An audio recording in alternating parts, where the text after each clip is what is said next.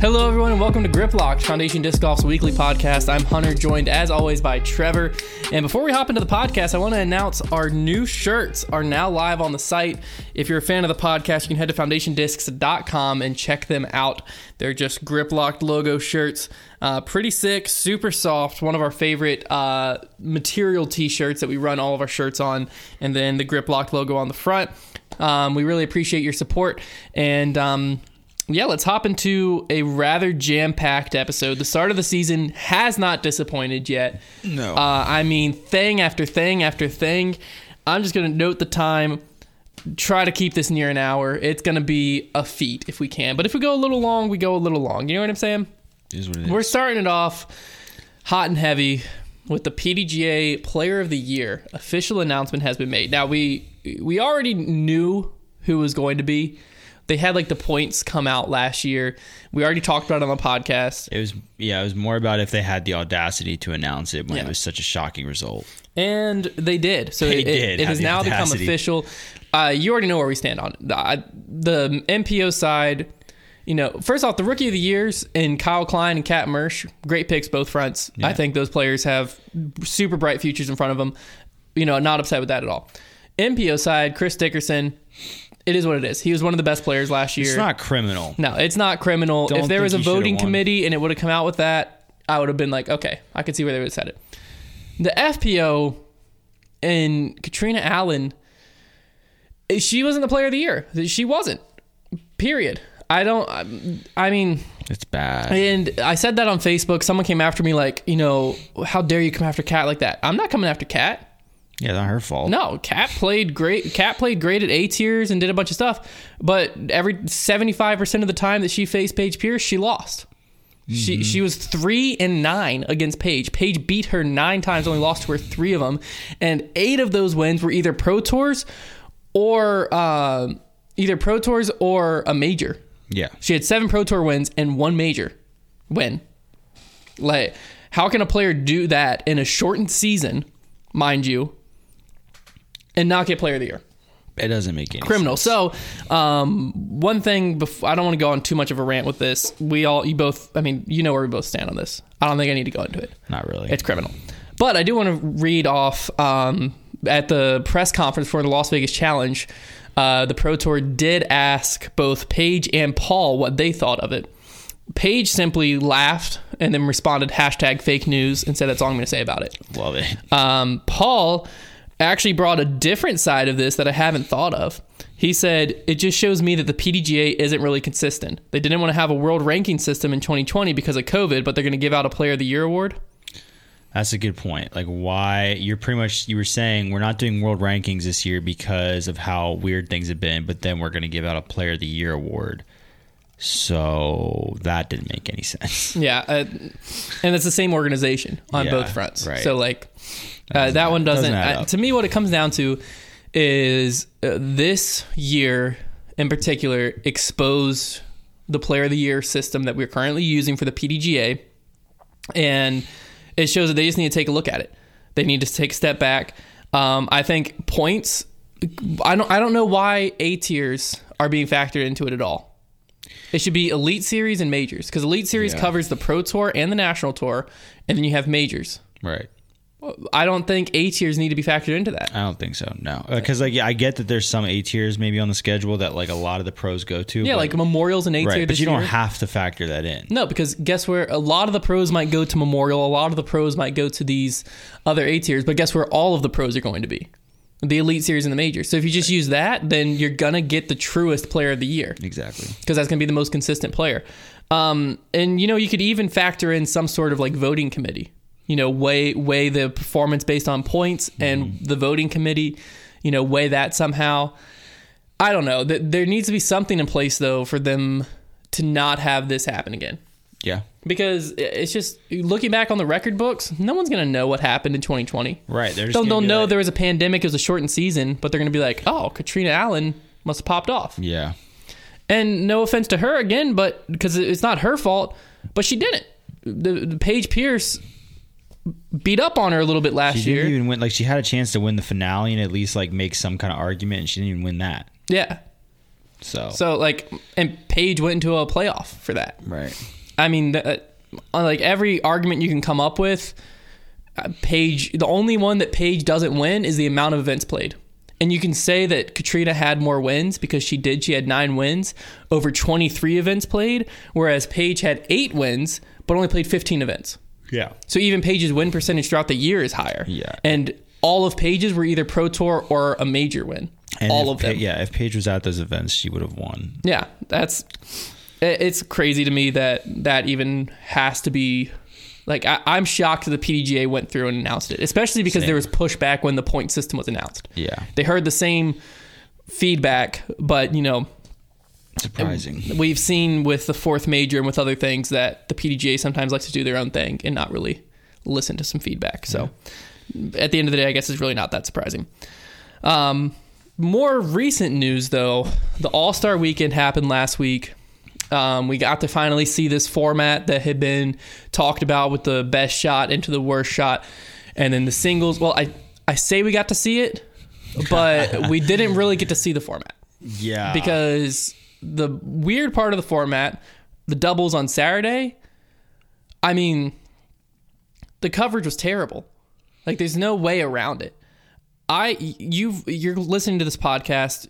If you're a first-time podcast listener, you won't know this. Everyone else knows. I am a huge live disc golf supporter and pusher. I think that's where the sport needs to go. I put all my eggs in that basket. That's what I use to consume my disc golf. I think that live disc golf's the future. Mm-hmm.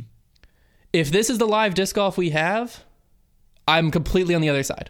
I completely disagree with myself. If this is the live disc golf we get this year, if this is what the coverage is going to be like, Jomez and Central Coast and Gatekeeper, way better for the sport. Way better. We need to put all of our eggs in that basket and be like, okay, take a year off from live coverage, figure something out, and then come back to us because this ain't it. Yeah, well, I think there's a bit of...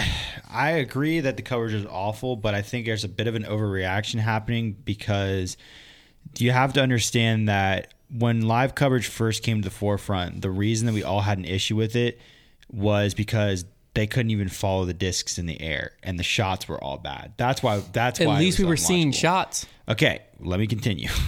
I, for one, think that one of the reasons that obviously our biggest problem with the coverage is that they didn't know where to switch the cameras. It's not that the actual shots when they were on were bad.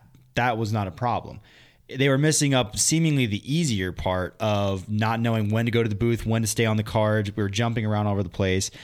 I think this is the first time that they've done an event like this where, in theory, there's no one card that needs to be prioritized. You have your 1 seed, and you have your guys that are the furthest out on the course, but it's not like a normal event where it's we're the Pro Tour and we are following the lead card. But that's not even it. First off, before I say anything else, Sunday was better from what I'm about to say, but Saturday...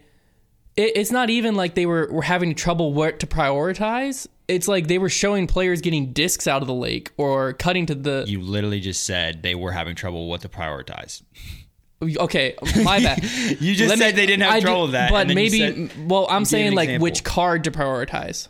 That's not the trouble. Okay, they were having trouble of I'm saying what shot to prioritize. Should we show Ricky and them getting a disc out of the lake, or should we show Paul's drive? No, that's what I meant. You know what? Hey. Keep it on the disc in the lake. No, that's what I meant. That's what I meant. But that's not a. They're trying to figure out what storyline to cover. No, I think they were just lost because usually they're it's a lot more straightforward. And they're following a certain card. They know we can drift, we can go to the booth, but we always need to be back for the next shot on that card. On this event, it wasn't like that, and I think they got lost. I think they were they kind of weren't able to keep track of all that. Maybe they were understaffed on whoever was picking the shots, but they were lost. They didn't know where to go. I think it's no reaction because I think we're going to watch the first Pro Tour event, and I think we're going to watch the first Pro Tour event. I think they're going to cover, as long as they do the simple thing, which is cover every shot thrown on the lead card, it's going to simmer over. Everybody's going to go, that was fine. We all enjoyed that coverage, and everybody will forget about it.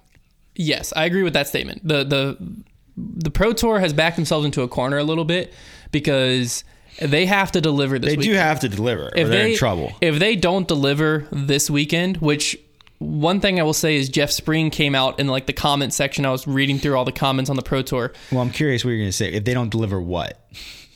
Good coverage. Okay, but if they don't deliver good coverage, what? What's going to happen? People are going to unsubscribe. Okay, but like, okay, so that's, I was just curious what your worst case scenario is, because like they lose half the 8,000, their 16,000 subscribers. Do you think though? You think Yes. that many people are going to give up live coverage? Yeah, a lot of people paid because the All-Star Weekend was only live. So they gained a lot of subscribers from that. Yeah. And then they showed them a crap product. They sure did. And so if they luckily Las Vegas Challenge fits in the same month. So Right. people aren't going to have to pay again to watch this. Yeah.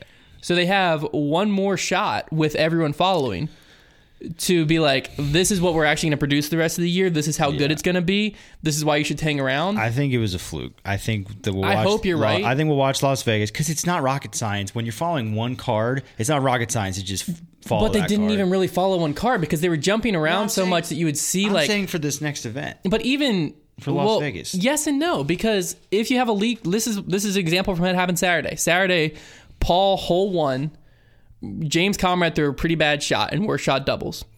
Paul's idea is, I'm going to basically run the basket, hoping to cross and go OB because then we can decide that's the worst shot and have a tap in 3, or I ace it and the hole's over.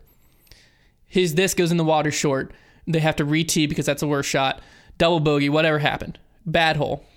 We don't see Paul's card again until they're tapping out almost. And Paul's card, James and Paul, had made a complete comeback and been tied for the lead. Okay? So, what I'm saying is, in Las Vegas Challenge, they don't really have to just follow one card. Because then what happens when it's the final day, you know, Paul and them, whoever's on the lead card, let's just say it's Paul, Ricky, Calvin, Kevin Jones. They're all on lead card. Yeah, Okay? but that's and all then they're Chris promising. Dickerson steaming up from third card and just steamrolling. And it's coming. They have to cover that. Well, they don't though. They're not. They do, but because- they're not. They should, but they're not. No, they promising have that. to. But they're not promising that. Live coverage, because then what happens live coverage, you watch the whole thing. That's not the live coverage model yet in disc golf. They don't have the money for it. They're not. When they then give you don't have live an option. when they give you live coverage right now, they're saying the lead card is going to be live, and we're going to have. That's not what they're saying.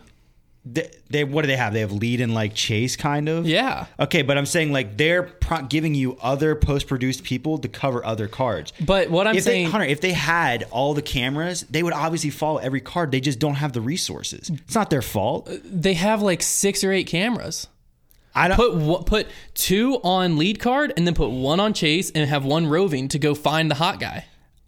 I mean, you make it sound simple, but I feel like if It is that simple. What about what I said is wrong? I'm just saying, like, I feel like if they had the resources to be following as many cards as it would be perfect. For Last them to year have, they did would. it some. They even had picture in picture. So why don't you think it's going to happen this year? Because why didn't it happen this weekend? That's one fluke event. One fluke event. You can't afford fluke events. I'm not saying. What you if we can. turn I'm on just the PGA Tour and I'm like, there's Tiger fishing out the ball? Irrelevant. How? Because it's we're a not fluke talking- event. It's a fluke event. The Masters is a fluke There is event. no fluke events. In the PGA Exactly Tour. my point. There shouldn't The be a fluke PGA event. Tour has been around for like 100 years. It's a paid product. You think You're they didn't have paying any? for You quality. think they didn't have any fluke events back when they were first getting off the ground? We're not first getting off the ground. We've had live disc Yes, golf for we like are. 10 years. If you're putting it, if this was is- free coverage, if this was free, This is like the Pro Tour's second year as being like the big deal on disc golf. I mean, Because they were sharing the spotlight in previous years. This is like the second year where all the attention has been on them, and everybody's put all their chips. all I'm saying into is them. if this was free coverage, who cares? It's cares? $5. It's $5. It's $5 a month. Okay, and yeah. that's if you're a PDGA member, which a lot of people probably aren't. It's $10 a month for okay. them. Still though, it's not crazy. I can pay $5 a month and get Hulu. I can pay $5 a month and get Spotify student you membership. can't pay $5 a month for Hulu unless you're a student. That's what I'm saying. You're not a student. Liberty emails let you do a lot of stuff. Okay. Mine's about to expire. All I'm saying is, if you're gonna put it behind a paywall, you have to deliver, or you're gonna be outraged. I agree that it was bad. Like, I'm just saying that I'm confident because they were able to do it last year. But last year, did we complain about live coverage? some. Hardly, when it was the Pro Tour doing it. So I'm saying, I bet what's going to happen is Las Vegas is going to come along. It's going to go fine. And then all the rest of the events are going to go fine. The only other one that we really complained about last year was USDGC. I hope you're right. But what I'm saying is, if what you're saying, they're promising they're just covering lead card, then live coverage provides us nothing. Because that's so wrong. That's the dumbest thing ever. How often in disc golf does the winner come from the lead card? Probably 90%. Probably 90 or higher percent. But I'm watching lead. But what I'm saying is, like most of our tournaments are won by like 5 or 6 strokes. That's not the live model. The live model is to show me as much golf as I can. That would be great if they had the resources. That's what they're doing. Last year, that's what I'm saying. Did you not watch live last year? Yeah, I did. But they were not only showing the lead card. Yeah, they'd cover lead card, a little bit of chase, yeah, and then like an occasional extra shot. But exactly, I'm saying that's all we need. You can't always. Well, then why wouldn't they do it this year again? Why are you saying that's not going to happen?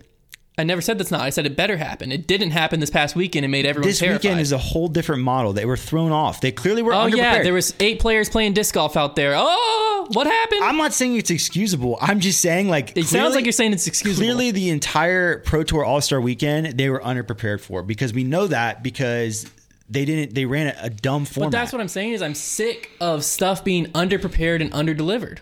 If you're gonna promise a product, deliver on it. If you're going to promise us an all-star weekend, deliver on it. If you're going to promise us coverage of an exhibition match across, all these cards of awesome pros. I forgot Sarah Hokum was even there until they finally, 8 or 9 holes in, were like, oh, and here's Sarah Hokum's putt. And I'm like, Sarah Hokum's in the all-star event? You haven't even covered her. I understand that it stunk. I'm just not ready to throw them to the wolves. I'm not throwing them to the wolves. You sound like it. You sounded furious. I am furious over this past weekend because I am a big proponent of live coverage. I tell everyone we need to watch it live. And if I'm pushing people there and this is the product they get, no.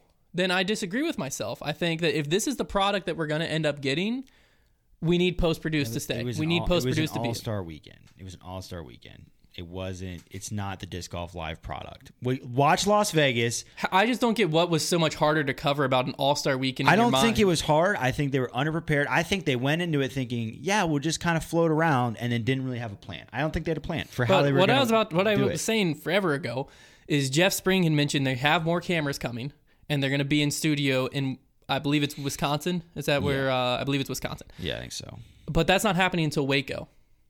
So what I'm worried about is if Las Vegas Challenge, they have some of these same issues for some reason, because obviously something changed to cause these issues. They have some of these same issues. It could really hurt them financially because they have a paid product that they need to deliver on. Financially, isn't financials irrelevant considering they're fully funded until for 3 years? To a certain degree, but you also need to provide a good product. Yeah, but I'm just saying, if they were to take a small hit and they would have, it's not like they're going to go into the ground.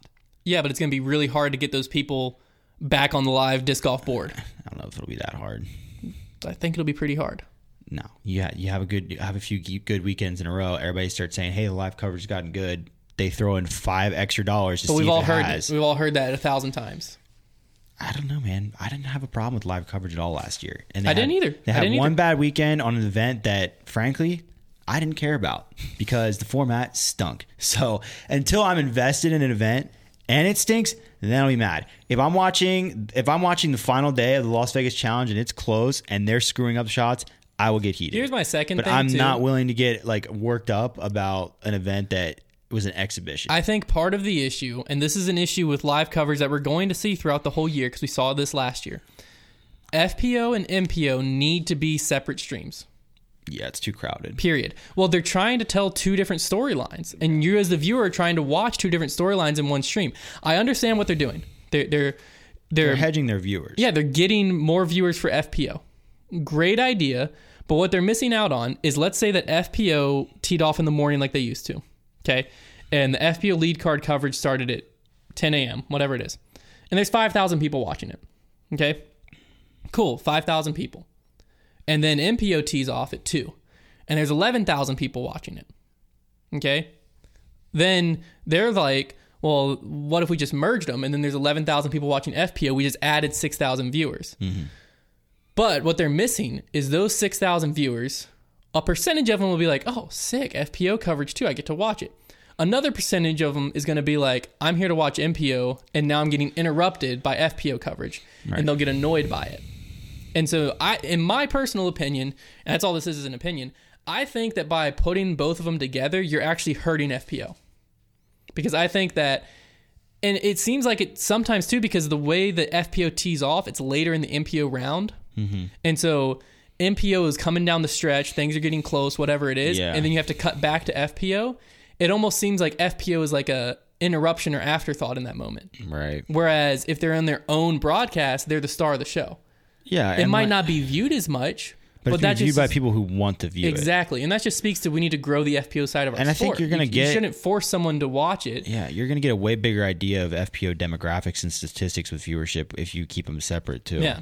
And I think that it's too confusing for the switcher. It's too confusing for us as the viewer. Because like the switcher, there's going to be moments where someone's storming from chase card on MPO. You have MPO lead card, storming down. You have the hot rounds coming off of MPO third card, and then you have FPO lead card teeing off, and you have FPO chase card, someone storming. How are you supposed to get all of that together? Because it's two fully, completely different fields. Even when you have the cameras, there's still only one television screen for somebody to watch. Exactly. On. So yeah, you're right. And they'll be able to do. They proved it Saturday. They didn't really use this at all. Sunday they did some of like. Now this happened moments ago over on hole 7. Yeah. That's what you need to see a lot of on live. Yeah. Because that's what gives live the biggest advantage, other than the fact that you're watching it live and you're emotionally invested in something that's happening right now. Live can cover a lot more golf. Because, you can just jump back and forth between this happened moments ago on hole whatever. And what that also does for them, being clearly under camera staffed or under whatever staffed, is right now the second FPO tees off, you have to now pull half the cameras or whatever it is from the MPO field to go cover FPO. Mm-hmm. And so then you have half the cameras on both FPO and MPO. If they were two completely separate broadcasts and you could time it out, now you have the full camera crew and FPO. You can cover 3 cards of that or whatever during live. And you have the full camera crew on MPO, and you can do that. I just have a hard time seeing the benefit in this collaborated stream besides just numbers.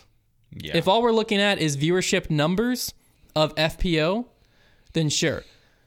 But when we look at what I think it's actually going to end up doing to FPO, I personally think that it's hurting them, because I think that you can read the comments on YouTube. I remember it last year. Every time FPO jumped in, it was so toxic. The comments were just, where's MPO? Where's MPO? Where's blah, blah, blah, blah, blah. And to where like the Pro Tour person was responding. Remember that? Mm-hmm. It was like getting sassy with the viewers, and it was horrible. Yeah.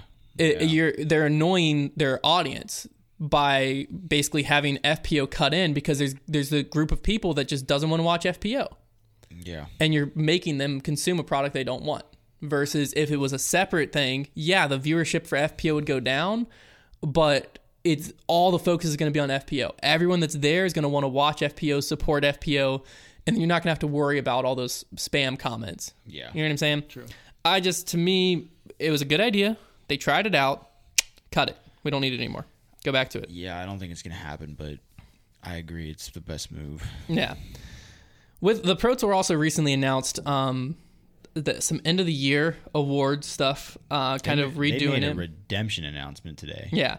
And they also announced tour cards, but not really. Before you get too excited. Yeah, tour cards, but they sound like rewards cards. Here's what I think. Speaking on the tour that cards. That you earn. It's like being a Chick-fil-A Red member. Yeah, so the tour cards basically are going to be available to purchase by the top 72 men and top 36 women. It includes advanced access to Pro Tour event registrations, event-side amenities such as competitor parking, locker room access when available, and health and fitness services, and enhanced media promotion opportunities. All great stuff. They started reading. When we were reading this announcement, they were telling us all these things, and I was like, "Oh, this is great, this is great." And then it kind of said they're gonna have like early. It almost sounded like they're saying early access to registrations. We're like, wait a minute, so these aren't the only players on tour. And then it said they'll have the opportunity to buy one, and I was like, oh my goodness. Well, here's what I think from an outside perspective looking in. I would imagine that the reason they're calling this a tour card is because that's where it's headed. I hope it. We've seen Pro Tour seems to be a big fan of like the let's ease into things. Let's slowly transition. I'm hoping you're right. I'm thinking they're probably still trying to get the PDGA or whoever to budge, or maybe just kind of like ease into it with the whole tour card scenario. So yeah, I think you're right. I think this is like their test. If not, I think that a lot of these amenities in the past were available with like a tour pass, is what they had called it.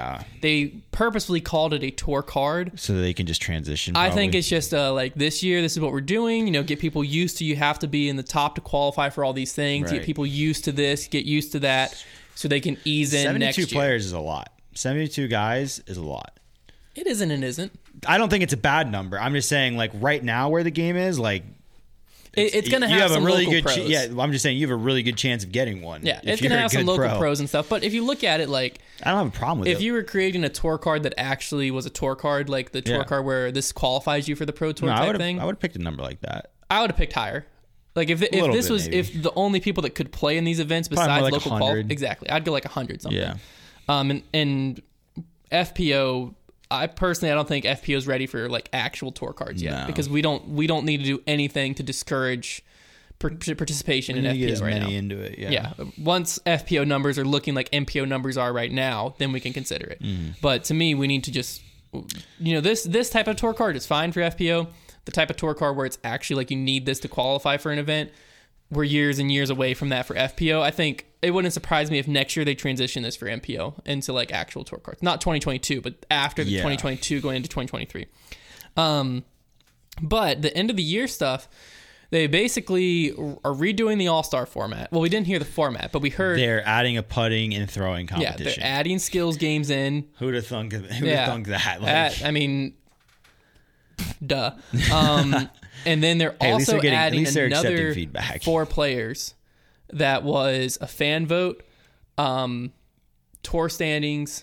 I didn't write this down if it's not obvious, and I'm just realizing I didn't write it down. Yeah, they're doing one that's a fan vote, one that's a media vote. One comes from, I think, just one was the tour standings, and then one was the finish at the Pro Tour finale. The Pro Tour finale, right? Yeah. So basically, the top, what would it be now? 9 from tour points get in, and then you add the fan vote, media vote, and the person highest finish that isn't in that was from the Pro Tour finale. Correct. So somebody has like a last chance to get in from the finale or whatever. So I like, all those changes are good. They also, their player of the year is going to be voted on, and it's going to be weighted. It's going to have like a fan vote, I believe, media vote. And then it's a quarter fan points. vote. Yeah, quarter fan vote, a quarter media vote, a quarter tour points, and then a quarter or something else. Maybe a finale finish or something like that, or like final tour finish. I thought it was media vote. Regardless, the media vote was one of them. There's 4 No, I thought it was I thought 50% was tour points. No, that's most improved player. Well, it was 50%. You're right. Fan and 50% media. Yeah, they also have most improved. So that's completely decided by. Regardless, people. My whole point here and why I didn't write it down is their end of the year awards are all going to have points mixed in,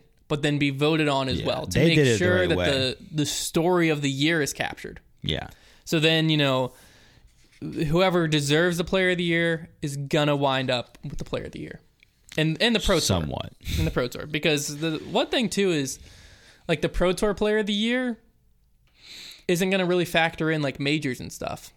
Correct. So like other than in the fan vote and stuff. Somebody could sweep the majors and really probably deserve player of the year, but then let's say they only won like 2 Pro Tours and somebody else won 6. But that's where like the PDGA player of the year is like the player of the year, and that's why that one needs to be fixed. Yeah, I just think it's interesting. You're right though. Like because the Pro Tour player of the year is like who had the best year on the Pro Tour. Yeah.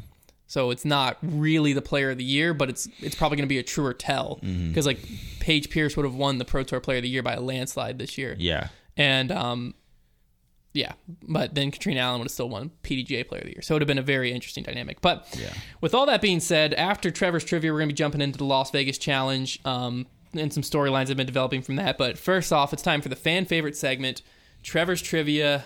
What do you got for me this week? So we are going to do, fittingly, we're going to do some Las Vegas Challenge themed trivia. I'm not going to do this every week for whichever event, but I figured since we're finally starting off the Pro Tour, we would get into that. So I have a few questions. I didn't realize that the Las Vegas Challenge / used to be called the Gentleman's Club Challenge has quite a history to it. It's existed for quite a while. So I have a few questions. Some of them are pretty difficult. Some of them you might have a chance of getting, but I think even if you can't get them, it'll kind of paint it. It'll give some people some history they didn't know about this event because I didn't know much about it. So first of all, first question is we'll start with how many Las Vegas Challenge / Gentlemen's Club challenges have there been? You can just give me the year it started. It'll be easier that way. I think it'd be easier. I don't know. Okay. So I'm gonna just go 30.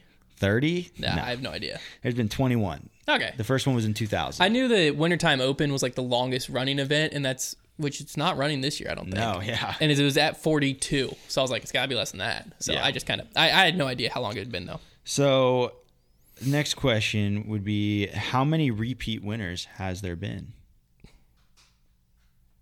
21 years ago. Is that MPO and FPO or just MPO? This is MPO. Just MPO. Yeah, I'm going with MPO for this. I'm going to say 6. There's only been 2. Really? Nico and Barry. Wow. The only 2. It's very, very fluctuating, especially crazy. Especially in the last decade. It's all over the place. It's crazy. Wow.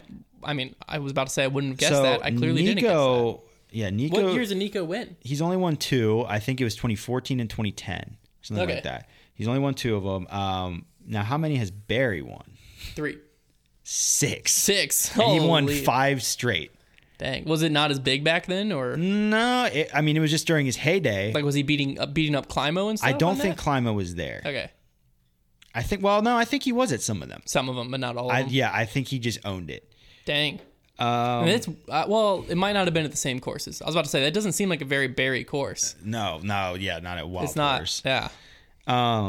So next we'll see how many winners can you name from most recent to oldest. Okay, Nate Sexton. Pulls up. Yeah. Calvin Heimberg. Mm-hmm. Ricky Wysocki. No. Dang it. Well, I mean, that takes us 2018, 2017. Oh, Paul. No. Oh. You got 2020 and 2019. Who's 2018? Greg Barsby. No. I have no idea. It's Eagle. Oh, I didn't know that. And then Ricky. And then Ricky. In 2017. So 2017, then Paul in 2016. No. I could have swore Paul won it He won in 2015. 2016, I'm not even tell me. I won't tell you because the next question is going to have to do with it. Okay. Well, then I got 2. Yeah. So the last question. Hey, at least I understood the rules this I'm going to give far. you 8 names. 4 of them have won this event. 4 of them haven't. Oh. You're going to try and sort them out. So you're going to see who hasn't won this event. Yeah. Kayla Viska, Paul Ulibarri, Philo Braithwaite, Brian Schweberger, Eric McCabe, Steve Rico, Avery Jenkins, Ken Climo. Which of those 4 have not won that event? I'll say them again. Kayla Visco, LaVisca. I think that you're trying to... Do I get, like, if I mess up one of them, I lose? No, I'll let you just kind of sort through them. Okay, thank you. I think Ken Climo's never won this event. He hasn't. Yeah, because I knew when you threw that in there. Yeah. Okay, so I got 1. That was the easiest one to get.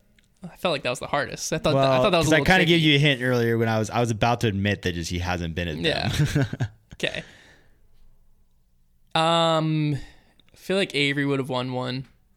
Feels like that's like a weird one. Like Avery probably popped off. Eric McCabe, I'm gonna say he hasn't won one. That's incorrect. Dang, he won one. Good for him. I think he was 09 or something like that. I think that's the year he won it. Yeah, it was the year he won his world title. So then Avery 2010. hasn't. He hasn't. That's Okay. correct. Steve Rico has. Dang it, I was hoping he was just going to give that one away. Wait, I'm looking back to make sure. You said Steve Rico has? Yeah, he's won one. I'm just going to continue to stare. Steve Rico hasn't then. No, he has. Dang it, I knew it. Okay, I don't even remember the other people You you have said. Kale LaVisca, Paul Ulibarri, Philo. Yuli's never won one. That's correct. And there's one more. You have Kale, Philo, and Schwebby. I'm going to say Philo. He won in 2016. I'm going to say Schwebby. Yeah, no, Philo won. I'm going to say Schwebby isn't. Philo won. Or Schwebby won, rather. Oh, I was like, okay, I get Philo Yeah. one. All right, so then Kale. Yeah, it's Kale. Because I won. Philo is the one that won in 2016. I guess literally every player on that list. That was pretty rough. I didn't. I knew we were going to do well. I just kind of wanted to do the question because I thought it was so fascinating. I'm going to read all the winners for you. So it's Sexton, Heimberg, Eagle McMahon, Ricky Wysocki, Philo, Paul, Nico, Dave Feldberg, Nico again, Nate Doss, Barry, Eric McCabe, Barry, Schwebby, Steve Rico, Cam Todd. And then the first year existed, there was like nobody there. And this guy named Michael Cloys, he was like 977 rated. But then the very next year it was loaded. So the word must have got out after year 2000. Dang, well, that's been to the year 2000. That's crazy that how much parity is there at this event. Especially the last. I mean, it's been since Nico repeated quite a while ago. 2014 and 2012. 10. It was 2012. Oh, that stretch. It's been since then that anybody's repeated. So not looking good for Sexton. that's crazy. Yeah. Well, it's not looking good for any of the current. I think it's just because it's so windy out there. It's just Maybe. a toss-up. It seems like that and USDGC are the hardest events to win. So take that for what it is, disc golf. Well, this year at the Las Vegas Challenge, we're going to see 3 courses featured, which I'm going to pause there because I think that's too many for a pro event. Yeah, I agree. Especially the courses weren't available to practice until the Monday afternoon at 1 p.m. Mm-hmm. So unless you're playing multiple in a day, you basically had Monday afternoon, Tuesday, Wednesday. You get 1 practice round at each course. And these courses are all pretty far, so I feel like most of the top pros probably aren't going to try to go out there and get 2 practice rounds in one day. Mm-hmm. So you're going to have to really throw a lot of shots while you're at that one course to try to learn it because that's the only time you're going to see it. Yeah. So that's why I don't like 3 courses. No, I think 2. I think 2 is even sometimes pushing it, but 2 you can normally get away with. 3 I think is always too many. Because even if it was available last week, pros were in Arizona prepping for the All-Star game, most of them. And then Innova would have had to rent out the Wild Horse Golf Club for another week. So, yeah, I think that's too many, especially considering they weren't available for practice. Yeah, I know they're doing 4 rounds, but I think for 4 rounds, 2 courses can be a sweet spot for play that. 2 and 2.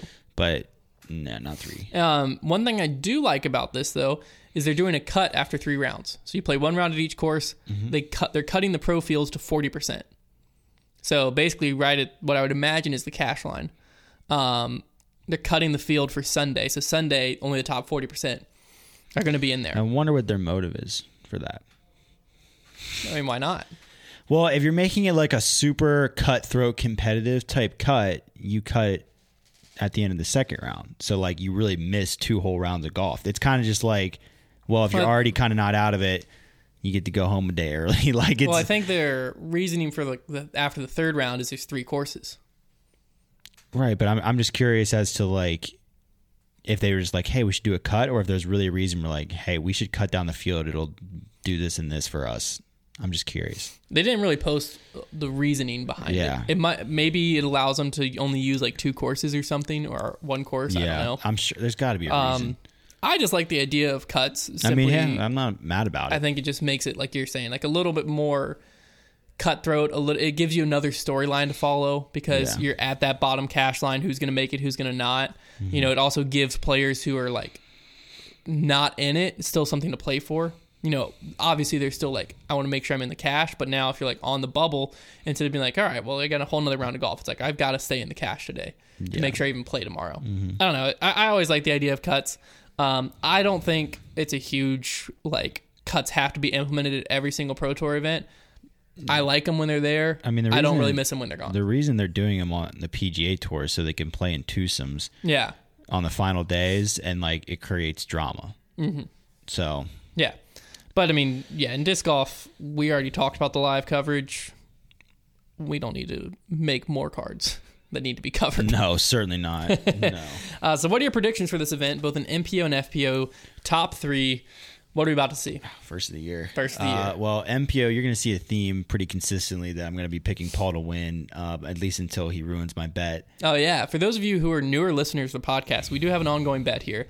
Trevor has bet me $20 worth of Chick-fil-A that Paul will go the entire year, starting at Las Vegas, the entire year without finishing outside the top 3. Obviously, he's crazy, so I bet him $500 cash that that's not happening. So as the year goes on, hopefully the drama builds. Also a chance he finishes in 4th this weekend, and there's no drama at all. Anyways, he's still the best on the planet. So I'm going to get Paul to win. I'm going to get Calvin in 2nd and Ricky in 3rd. We're going to start off the year with just the most generic, just white bread, just disgustingly generic top 3. And I know you hate it, but they're the 3 best players in the world. What about on FPO? Who you thinking? Get ready for another one. This is like my baseline.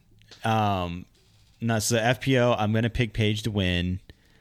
I'm going to pick Kat in second. And then third is where it gets tricky. I'm going to pick Sarah Hokum. And this is why. Because her putt's her struggle, but nobody's going to putt really well in the wind. And I feel like she putts really nose down anyway, so she's probably going to keep it close to the basket, and she has a pretty controlled forehand that I feel like she can... I don't think, though, that this is a super forehand dominant place. I don't know that it is, but... It is pretty wide open. It's pretty open, and I think she has... being a forehand player gives you an accuracy advantage, and sometimes and a very much a nose angle type advantage, too, where you can really be careful with that. We'll see what happens. All right. I threw one in there. I'm going to throw one in there, too. Throw one in there. I'm going to throw a different one in there, though. Come on. But on MPO, I'm taking Calvin Heimberg is going to be the next repeat champion. He can't do that because Nate Sexton won last year. Dummy. I meant multiple champion, sorry. Okay. Because like Nico and Barry, the only two that won it multiple times, okay, right? That's what I was saying. Not repeat, sorry. You got it. I said it wrong. I was like, you're looking at me, I was like... I think I saw your brain just like levitate out of your head there. I think Calvin Heimberg's going to take it down. No super big reason. It's the first MPO. There's a group of like 6 players that I think are probably going to win all the Pro Tours this year. Most definitely. And it's going to be like rolling the dice every week on which one's taking which down. So just to be different, I picked Calvin. I did pick Paul second because we've seen and we've heard from Paul. He's going to be more aggressive this year. His putt looks absolutely dialed. Looks real good. And normally an aggressive Paul with a dialed in putt is a terrifying combo for the rest of the field. Paul could very easily walk away with this. So could Calvin, so could Eagle, so could Ricky. Chris isn't there, he could. But I'm picking Paul second. And in third place, I'm going with Eagle. You know, Ricky, I think, is going to be up there. It's so early in the season. Again, there's no real rhyme or reason. I don't know why I picked my top 3. I just wrote it down. FPO, though, I don't think there will be a tournament where I don't pick Paige Pierce to win. There sure won't be one. Because I want to be right a lot of the time, and I feel like Paige Pierce is going to have another dominant season this year. Yeah. So I'm picking Paige first. Katrina Allen has still proven that she can throw the disc well enough to cover up her putting, and so I'm sticking with Kat in second. I think that she's going to be able to... I mean, this course is going to require distance. Kat has it. Yeah. And then my, sneaky third pick, Valerie Mandujano. Ah, okay. I think she has a decent amount of distance. She has a good putt, and she's from Texas, so she's going to be a little bit used to that wind. Going to be one of the most exciting players FPO to watch this year. Yeah, I'm very interested to see what she can do, and I think that she's going to be pretty confident coming out strong. Just got promoted to Innova Star team. I'm excited to see what she does this year. One storyline that I think will start at Las Vegas that we could say about Valerie as well, but especially about Ezra Aderhold, is this is the first tournament with some pressure on him. Last year, people kind of knew his name. As the year went on, a little bit more, but he didn't have a big sponsor. He had OTB as a mixed bag sponsor. Didn't have a manufacturer. He didn't have a manufacturer, big sponsor. You know, I'm sure Discraft doesn't have a lot of expectations on him being his first year with them, but I'm sure it puts a little pressure on his back, and he's also kind of been pushed into the spotlight a little bit more. You know, disc golfers know his name, right? And they're going to be looking for him to finish. So that is going to be a storyline to kind of follow as the year goes on. Is how is Ezra going to hold up to it? What are we about to see out of Ezra this year? Personally, I think that he's not going to be a top 5 golfer, but he's also not going to be horrible. I'm going to put him in like 20. a top 20 to top 10 range, like somewhere he's going to squeeze in and out. I think he's going to be decent. Yeah, I think we'll be all right. I mean, I do agree though. Like last year he was kind of playing as like an underdog, and this year like he's got a ton of hype. He's got a new contract. I mean, we just heard that interview of him saying how he loves the pressure, and like I love hearing players say that. Like, bring it. Like that's awesome. But we'll see how he handles it. Yeah. I think he's good for the sport. He's great for the sport, really. So exactly. I'm just gonna be rooting for him. Yeah, I'm a big Ezra fan. I'm hoping he goes out there and tears it up. But it's definitely gonna be a storyline to see. You can say you love the pressure all you want. Let's see what actually happens when he gets out there on the course. Hopefully, he throws far. This should be a course that plays pretty well. to his abilities. Handle so the wind. we can see what he's capable of out there. And then the final preview thing that we saw come out of Las Vegas Challenge this weekend leading into it is some interesting storylines being developed from their media side. Yeah. So let me just explain. I think if you haven't watched Brody's IGTV video, or he did a quick minute Twitter video, let me kind of explain what exactly happened and provide some more details into it. And hopefully we can talk through, does this make sense? Does it not? Mm-hmm. So Brody either had filmed or was planning to. He was definitely planning to. Part of me thinks he had already filmed it. Doesn't matter. A practice round out there on the course. Jeff Corns calls him and it's like, hey, just a heads up, they're charging you $5,000 if you film a video out there for YouTube.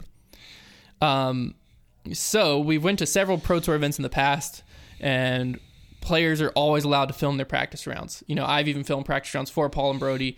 That's a thing. You know what I mean? You a lot of times they'll ask for rights, but it's never been a pay to film a practice round. You have to pay for stuff during the rounds, like the actual tournament round coverage stuff. But practice rounds, free. Go do it. So Brody knew this wasn't Pro Tour doing it, so he walks up and talks to someone at Innova because they're the ones enforcing it. So he went up there and talked to them about it a little bit, walks away. It was true. He had to pay $5,000. He walks up to Johnny Disc Golf, who's out there filming, and was joking with him because he saw his big camera, obviously, and was like, hey, I was like, man, that $5,000 fine, that kind of sucks, don't it? And Johnny Disc Golf's like, what are you talking about? And he's like, for you to film out here. And he goes, no, they're paying me $5,000 to be here. Yeah. So just offered that right up. So I find it, the first part of this that I find interesting, and there's more to the story, so we won't pause here too long, but the first part I find interesting is that Innova's kind of picking and choosing additional coverage that's allowed, and they're paying $5,000 here, and then they're asking for $5,000 here. Curious point number one. What we've learned about Innova is that they are not scared to wield their power to even levels of tyranny almost. And when it comes to the USDGC, I've always kind of said, you know what, fair enough, because they own it, they started it, it's a major, it's not even associated with the Pro Tour, whatever. But in this case, it's a little more interesting because it's a Pro Tour event. So the Pro Tour is almost getting it's kind of like Innova's making these rules up that the Pro Tour really, it's not their rules. Yeah. And it's on their tour, and these rules are not even just they're real strict and they're real extreme. Well, yeah, because when I read into the Las Vegas Challenge media policy, it basically says that a player can't post. They can post videos and stuff as long as they don't monetize it, so you can't run ads on it, and as long as they don't promote a brand or product or anything like that. So as long as you're not promoting something, which, I mean, how is a Discraft sponsored player not going to promote in some way a media or something? But what was interesting to me is that looked like it even spilled over into Instagram and everything. But then we saw Gatekeeper post an ace from a practice round, which Gatekeeper, I think this is a little bit of a gray area because Gatekeeper is an official media for the event, so they're probably allowed to be there and whatever. But the video is provided by Nate Perkins, who is just a competitor, same as Brody. Video is provided by them, by Nate Perkins, and in the video, it's a Latitude 64 sponsored player, and right before he throws the ace, he's like, yeah, I'm about to throw this with my shield, directly promoting a product, so you can't get around it with that. Throws the ace, sick video, it's an ace, cool. Gatekeeper posts it, Innova Disc comments on it with a star-eyed emoji, oh, this is sick. Yeah.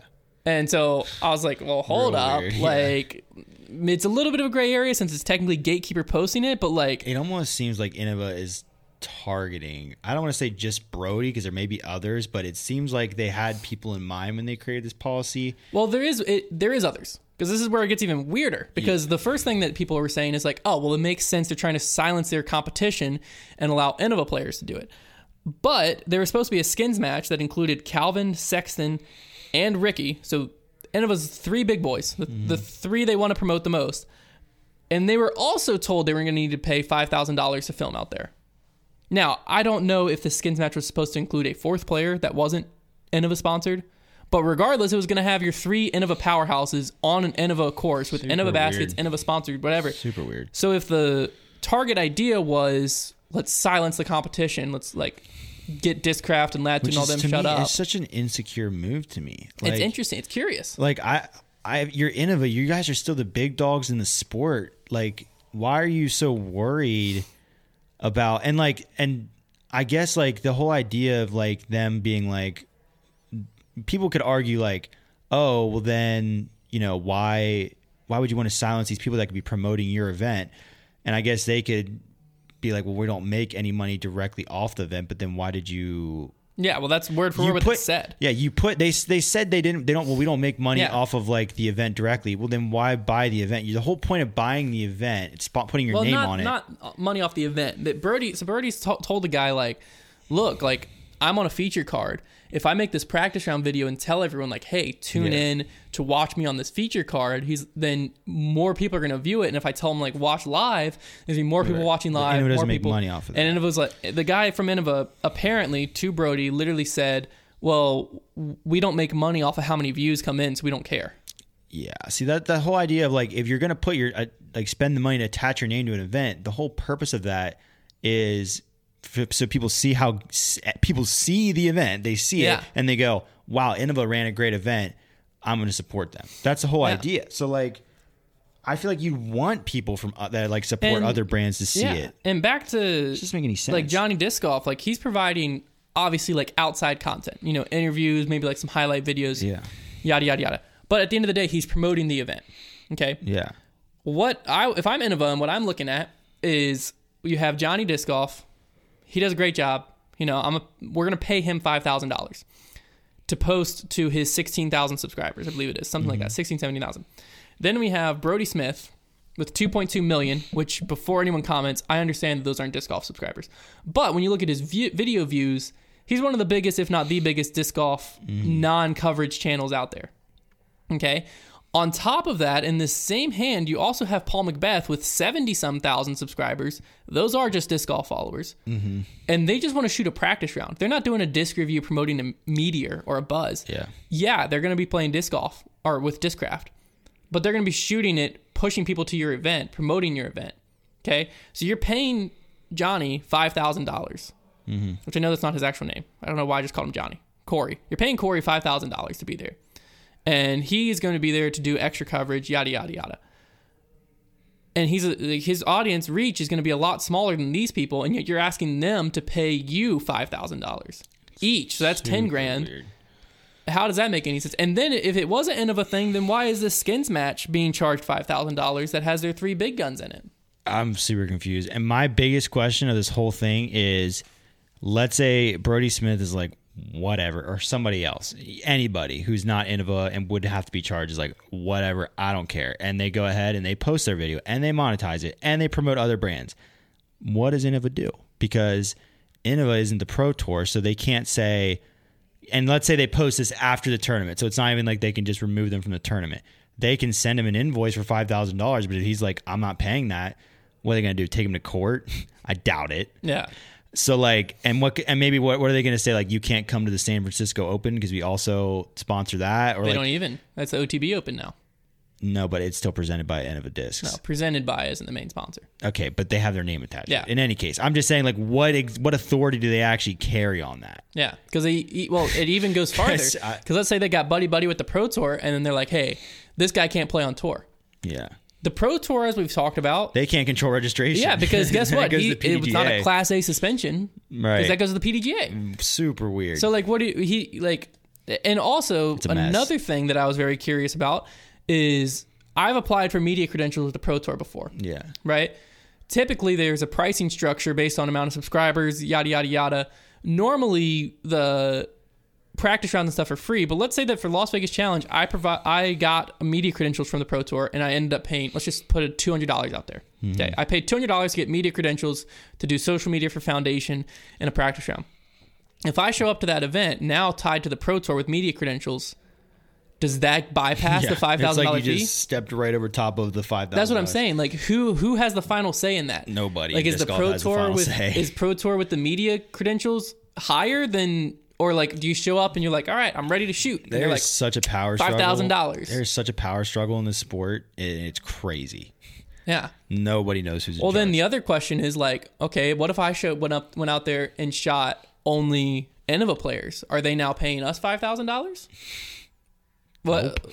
Like, obviously the answer is no. I'm just saying, like, It's such a confusing thing, and it looks like the rule, other than like you can't do it, it looks like there's no like clearly defined rule of like, well, this is the structure, this is why this is being charged. Because if it was like hey, Wild Horse has to have approved media partners and yada yada yada, like, and we're renting out, but we have to go through them. Their set fee is this, blah blah blah. This is why it is. That'd be one thing, but it's not that. It's just, it's our event. Screw it, $5,000. Pay it or don't. And like, no disc golf YouTube videos bringing in $5,000 unless it's coverage. Yeah. Like then maybe, but like you're not gonna have Tristan Tanner out there willing to pay $5,000 to shoot his practice round. The fee was so crazy too. That's what I was wondering. Like, who are they even thinking about? Like, nobody's even making even close. I to think that's $5,000. why they said it there, is because they think no one's gonna pay it. Yeah, that's why part of me wishes that Paul and Brody would have just said, "Oh, okay, yeah," and paid it, and then just shot a practice round, just pushing Discraft so hard. Like that would have been hilarious. Not even for me as like a Discraft fan, but just in general. I love when someone gets like power hungry and it's like, yeah, $5,000, and someone's like, okay. "Oh, easy," and they're like, "Holy what?" Like that. I don't know. It's probably like the wrong idea in my head, but like part of me is like the petty side of me is like, I wish you would have just been like, "Yeah, screw it, let's do it." So weird. But yeah, that was a very weird thing. And a lot of players, it was a somewhat mixed opinion. On Twitter, a lot of fans were very upset over it because they just missed out on all of this. Normally Eagle would post, Ezra would post, Tristan would post, even Ricky would post, Paul, Brody. You missed out on probably like 6 or 7 videos from this event. So they were obviously upset, and I saw a lot of backlash. My thing is, there was nothing positive that came out of this for Innova. Right. No one is like a bigger fan of Innova, unless you absolutely hate Brody. But even then, they were telling Innova players, no one came out of this a bigger fan of Innova. So what was the move there? I don't know. Do you need that extra $5,000 to operate? If so, you're screwed. I don't think Innova cares much about PR. That's what I'm saying. After the whole James Conrad thing went down, like... That's what I'm saying. I'm not sure what's going on. I don't really understand what the logic was here, because if it was clearly defined and you're like, look, I'm sorry, you signed a contract, and you could come out and say like, I understand you're upset, you signed a contract, here it is, you should have read it. That's not the case. You know what I mean? Their media policy doesn't mention the $5,000 anywhere. It's like they just kind of decided we're going to charge people this. And then Brody could have very easily posted it without knowing. Mm-hmm. Because if Corns wouldn't have said something, Brody wouldn't have asked, because it's a Pro Tour. The Pro Tour events, he films practice rounds all the time, and they're fine. He has the permission to do that. Yeah. Everyone does. So like if he wouldn't have never talked to him, he would have just posted it, and then like you're saying, what would have happened? I don't know. Yeah. Probably a whole lot of nothing would have happened, to be honest with you. But, you have to play by the rules. I understand it. Whatever. It is what it is. All right, it's time to wrap the show up. We nailed it on time, Trevor. First off, we somehow squeezed the most topics and the most potential topics. Well, I feel like all these topics will probably end up getting expanded upon as more developments happen. Probably. Definitely the Pro Tour card thing. Well, the coverage and the tour card, because there'll be more. I just want to end the show with this before I make that call. If the live coverage this weekend is better than last year, back to its normal self a little bit, and it's watchable, we see a lot of golf, I'm putting my jersey back on. I'm full on Team Disc Golf Network, team live coverage. If it's not, I am full team post-produce this year. This guy is one or the other. Yeah. No, I'm just saying, like, live coverage. Got one shot. No, but yes and no. Live coverage, it's going to get better over the year, yada, yada, yada. We've heard that for 5 years now. Like, we're learning. Yeah. When are we going to learn? You know what I'm saying? I agree. There is some things I'm like, okay, they've been doing it for 5 years, but realistically, this is like the second year where they've really had the resources to make a good product, I think. What, the switcher board change? Like, did they get a nicer switcher board that was more confusing with more flashing buttons? Like, it's disc golf. Or show shots. Okay, well, that's all I'm saying. Second part of my point was, I do agree that there is some things like just showing the shots, or like just stuff that makes like, it's just like a logistical thing, not like a resource or technology thing, that it does seem like they take a while to like, it's a deaf ear to like the complaints sometimes. Now, we did complain about the All-Star format. Hey, look what we got, a new All-Star format. Well, they also promised us skills events when they first announced the All-Star format. Okay. So this we'll time, have to see this what time happens. they extra promised, so they better not extra not deliver. But that's what I'm saying is if they're back to it, I'm full in. All right, I love live all coverage. right. If they're not, flip flop. no, I'm not flip On to flopping. the next. I'm just saying, I understand the post-produced angle if live coverage sucks. Then it makes sense to me because at least with post-produced, we see the shots, we understand the storyline, we're watching disc golf. I mean, I'm still, even if there wasn't even live, I would still follow it on UDisc. Oh yeah, I'm watching on UDisc. Like I'm never ever gonna just sit back and like, don't tell me who won. No, I will Like, never be that guy. I'll never be that never. guy. No, because I agree. Like if the coverage is so bad, like I would still want to watch it happen. Yeah. But I would definitely be a lot more selective about which rounds I watched, and do I want to watch the whole well, nine? no, because or I would just already back know nine? what happened. Well, right. So That's- I'd be like, well, the winner didn't even come off the lead card, so I'm watching chase That's card what coverage. I'm saying. Yeah, no, I'm with you in that boat. UDisc Live, they got it figured out. good- They didn't have good on them, man. They didn't UDisc- have a learning curve. UDisc is awesome. Yeah, I never They had had problems it. with that app. UDisc Live is amazing. go I'm UDisc. watching, even when live coverage is on, I'm watching that. Heck yeah. I'm watching that no matter what. Let's go. But it's time for Make That Call. And Trevor, You stumping me? no, probably not. Maybe. I don't know. This is got me one of those last week. rules that in disc golf, you either know or you don't know. And there's no in between. Is there Yikes. any in between anywhere in life? Okay. You're in the fight of your life to win your first major. Oh, I just love these scenarios. Just right into it. Fight of your life. Oh, To win your first my major. adrenaline just kicked in. Okay. World Championship. Oh my gosh, I couldn't even. You're imagine. going shot for shot with your opponent. It's one of Who the is my it's opponent? Please, just give me one. Greg Barsby. No, not Barsby. I don't even feel good about that. You and Kyle Klein. All right, so this is like, wow, man. This Somehow, is 5 years from now. You've taken off. heck yeah. You and Kyle Klein are still going dream about shot that. for shot. It's one of the most exciting worlds anyone's ever seen. Hole 16 is this par 4. You're walking up to it. I'm going for it. You're walking, yeah. Yeah. And you're like, you know what? I'm feeling good today. I'm going for the par 4. Yes. It's an island green surrounded by a river. Okay? You crush your Clemson. shot. It's like You the one crush at your Clemson. shot. It looks so good off the tee. Yeah. Okay?